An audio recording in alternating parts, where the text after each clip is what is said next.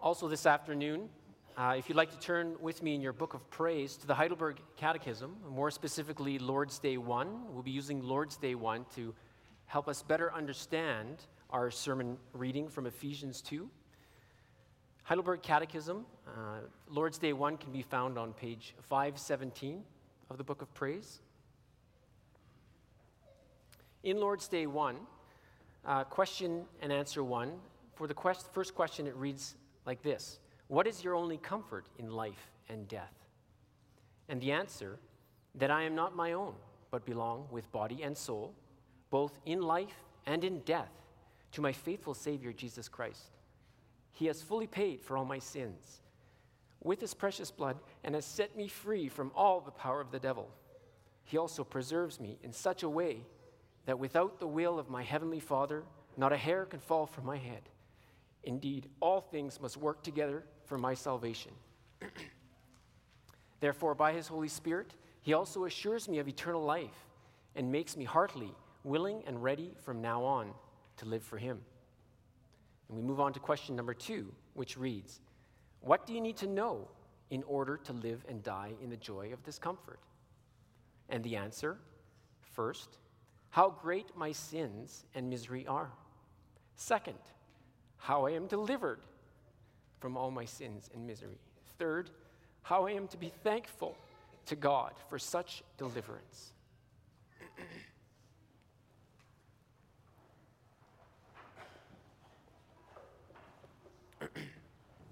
The scripture quotations in this sermon were taken from the New King James Version, and the catechism quotations were taken from the United Reformed Church's translation of the Heidelberg Catechism. Brothers and sisters in the Lord Jesus Christ, our world is hurting. They are searching after vain things of this world. They are seeking their worldly comfort in all that the world has to offer. They feel secure in this life when they surround themselves with what makes them feel good. This world seeks to insulate themselves against ultimate reality and the questions of life. Augustine said, our hearts are restless until they rest in you, Lord God. We know what they're looking for. They're looking for peace. After studying God's word, we always come back to this starting point. What is your only comfort in life and in death? Why are we still asking this question? The same reason why people have been asking this since Eve gave the fruit to Adam. It's because of sin. Comfort is our most basic need in this life. Scientists will tell you that we have 3 basic needs: nourishment, shelter, and breath or air. But this is even more basic, for this affects both the body and the soul. We will turn our attention this afternoon to Ephesians 2 as we look at Lord's Day 1 under the theme, Our Faithful Savior is our ultimate comfort in life and in death. We'll do this by first looking at the need for comfort, secondly, the nature of comfort, and then the joy of comfort. Let's look at the need for comfort. Over a decade ago, I had a conversation with a minister who said, people do not want to hear about sin. So he tried to avoid the S word during his sermons, the S word being sin. I thought long and hard about that conversation, but by not talking about, discussing, condemning, and showing the results of sin, we would not be doing anyone any favors. Sin is what we have to deal with. It would be wrong of us to speak about sin as if there is no hope. There is, to be sure. We are hearing about our comfort today, but we cannot avoid sin. It's too connected and intertwined with everything we put our hands to. Our world is full of misery. Edmonton hospitals are full. We could sit for hours and list the griefs and burdens we bear, financial, social, familial. But think about some of those who live in remote places in the world. Is their misery worse than ours? No, not really. Their outward circumstances might make them see their misery quicker than Canadians, but misery is a result of sin. Each of us suffers from this deadly disease. Every day we see the results of sin. Ever read the newspaper or watch the news? Ever see a homeless man when you leave the grocery store or a police car patrol your neighborhood? It's all around us. This is not how God created things. They were not made to be like this, but they are because of sin. The most serious result of sin is the estrangement from God. People will fill their void with whatever they can. People who have had difficult childhoods in one way or another are statistically more likely to turn to substance abuse. I can't help but think that this is a result of them seeing how deep human depravity actually runs. They have seen the horrible and wicked results of sin very experientially in their own childhoods or lives, or have turned to some substance abuse to either numb the pain or fill the void in their hearts. It shouldn't surprise us, really, when we read about horrible things happening. It ought to make us shudder, and unfortunately, we become immune to these stories, but it really shouldn't surprise us. Ephesians 2 tells us that this would take place. Verse 1 refers to the time when we were dead in trespasses. Verse 2 says that we walked according to the course of this world, according to the prince and spirit who now works in the sons of disobedience. Verse 3 says, we fulfilled the lusts of our flesh, the desires of the flesh and mind, and were by nature children of wrath. This humbling description of the opening verses of Ephesians 2 describes all of humanity after the fall. All who are born are totally depraved and twisted. Their complete being is affected. There is not one thing that sin leaves untouched. This is why we live in this vale of tears. This is why we suffer and experience loss and heartache and sorrow and loneliness. It all springs from sin. This is why our foundational need is true and everlasting comfort. Our hearts are restless till they rest in you, Lord God. But comfort is exactly what God supplies.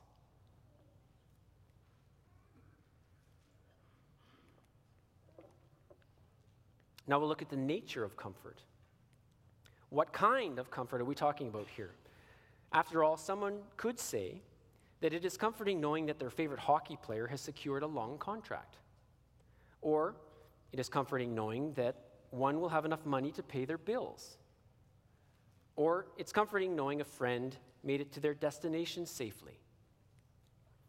These types of comforts are not what we're talking about here. We are talking about true, ultimate comfort.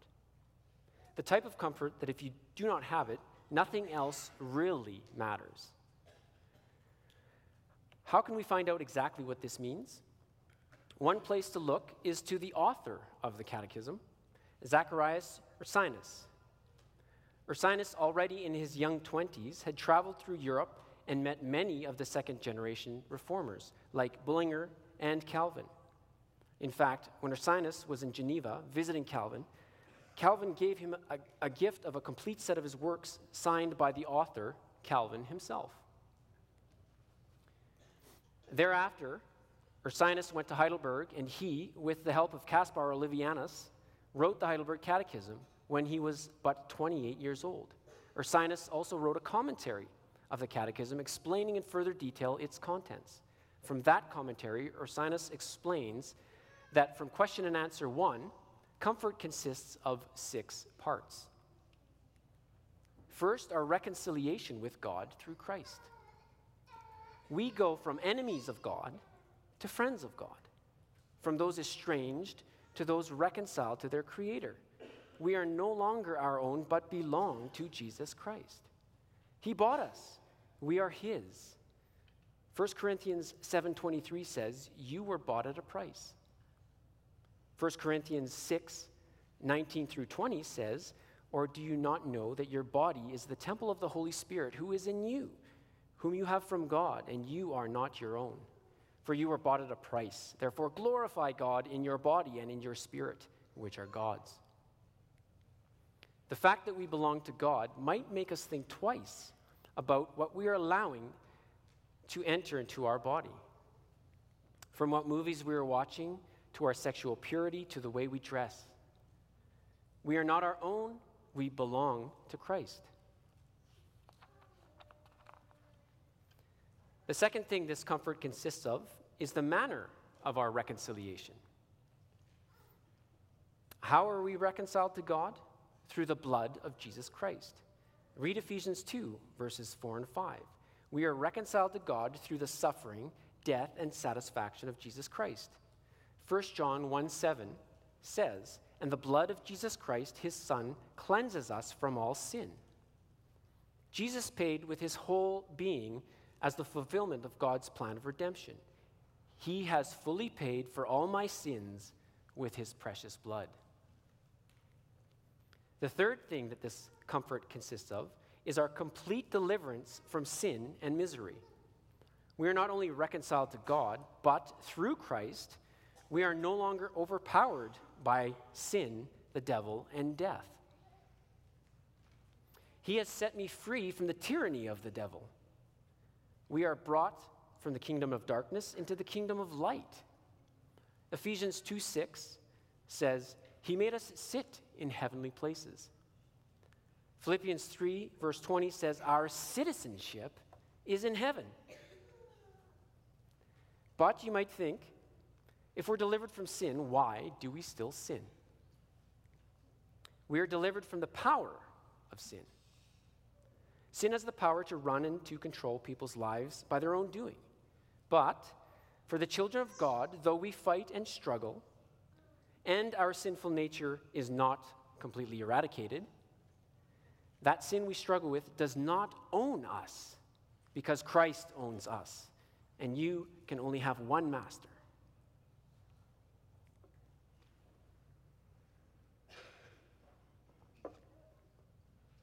Fourth, our confession says he also watches over me in such a way that not a hair can fall from my head without the will of my Father in heaven.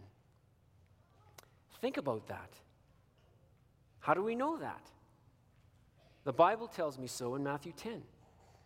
If God knows and cares about every single hair that falls from our head, and it, in fact, is directed by him, how much more won't he be immediately involved in every area of our lives? This is a comfort of God's persevering grace. God preserves all that we have received in Jesus Christ. It is impossible for God to love us one day and not the next. Our unchanging God is a solid foundation and the only source of our comfort in this life. Fifth, our God also turns all evil into good. All things must work together for my salvation. At times in our lives, we must confess that we do not know how this works.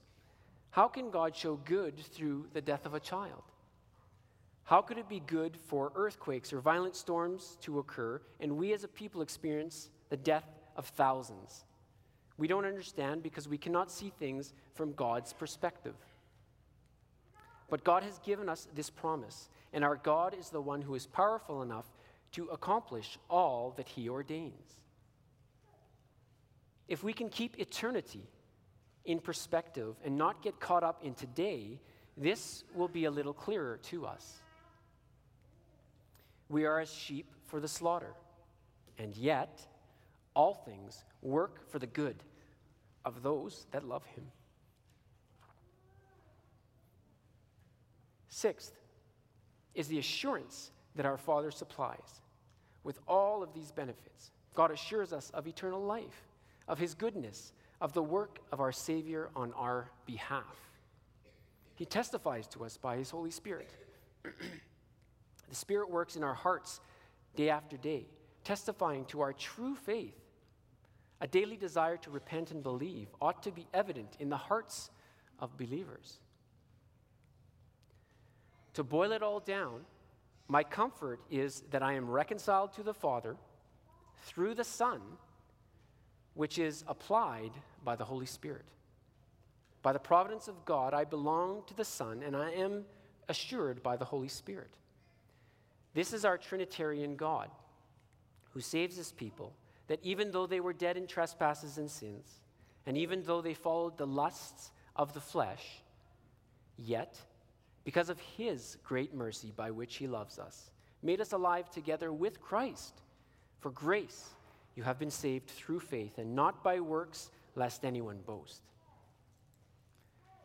I trust that you see now that it is God who is the foundation and supplier of true comfort to the weary soul.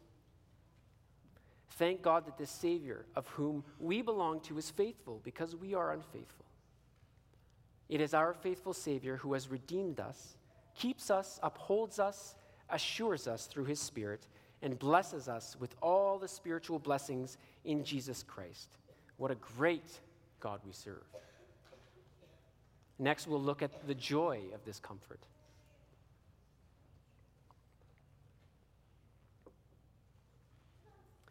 So now we know why we need comfort, and now we know what this comfort is. It's not a removal of all difficulties in one's life, but rather a trust and assurance that our God has a plan and purpose for all that takes place. It is a trust that he will care for and protect us because we, through faith, belong to Jesus Christ. Question 2 of Lord's Day 1 asks, what must you know to live and die in the joy of this comfort?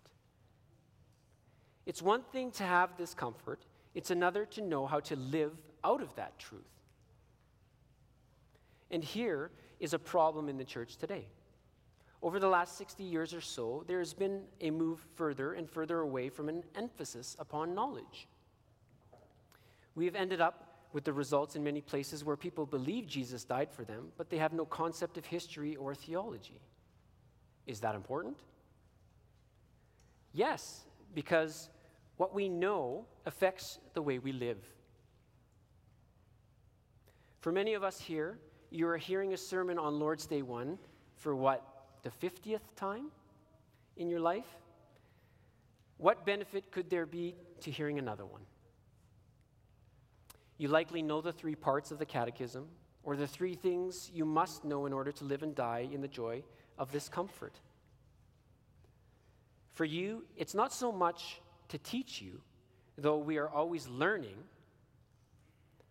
but to remind you how to live confessionally and biblically. Does Lord's Day 1 matter even? Do you think Lord's Day 1 matters in a hospital room when our loved one is on the sickbed?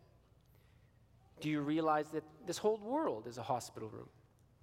If it is not physical illness, it's spiritual illness, and for the world, spiritual death that is plaguing our society. Living in the midst of sin, death, and wickedness, with peer pressure coming from all sides, and a desire to keep up with the Joneses, and for our kids to have the brand new clothes or they'll die, just stop and think. Think about the eternal echo of this Lord's Day. We belong body and soul, in life and in death, to my faithful Savior, Jesus Christ. If your car flips over on the way from worship this afternoon and your life is nearing the end, do you think it really mattered if you had the newest clothes? Or if so, and so thought you were actually cool? No. I'll tell you 3 things you need to know. First, how great your sin and misery are.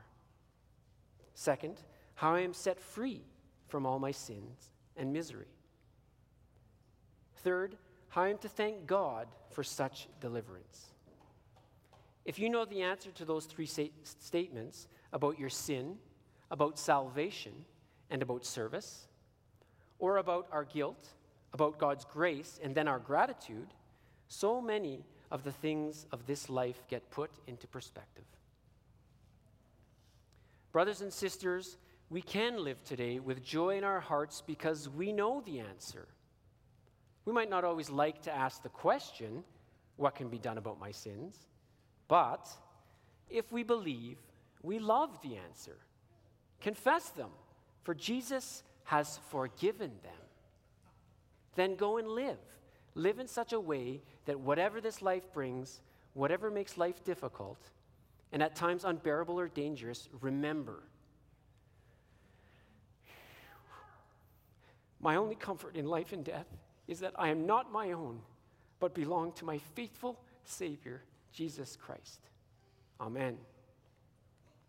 This sermon was prepared by Reverend